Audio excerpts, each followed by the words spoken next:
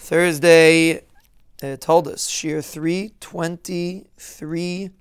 We are in the middle of Mishnah Yudalid. We're quoting Reb Nahiroi, and he's discussing why a person has to live b'mokim Torah.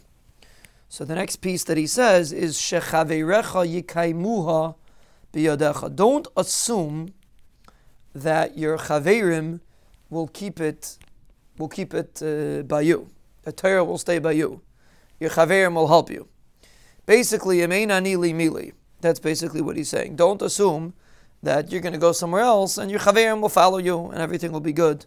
Don't assume like that. An interesting story someone told me this morning before the Daf Yomi Shiur. So I was running a drop late. So on my way up, someone told me that when he was a kid, he used to play hockey. He's from Toronto, Montreal, somewhere in Canada. He used to play hockey. So when he used to come sometimes late, so his mother would say he was the goalie. So his mother would say, his friends would say, the goalie can't come late. The goalie has to be, the goalie can't come late. So he was saying, the Magachir, he's saying, sure, you can't come late. The Magachir can't come late. That was his joke. So I was saying afterwards to Ra'olam, I said, every person has to feel like he's a goalie. You're not just one person in the group. You're a goalie. If you're not there, it doesn't happen. You're right, the shiur might go on, but amein lani li mili, nobody's filling your seat. If you're not going to sit in your seat, nobody's sitting there. That's what the Mishnah is saying. Don't think, listen, I'll go to someplace else.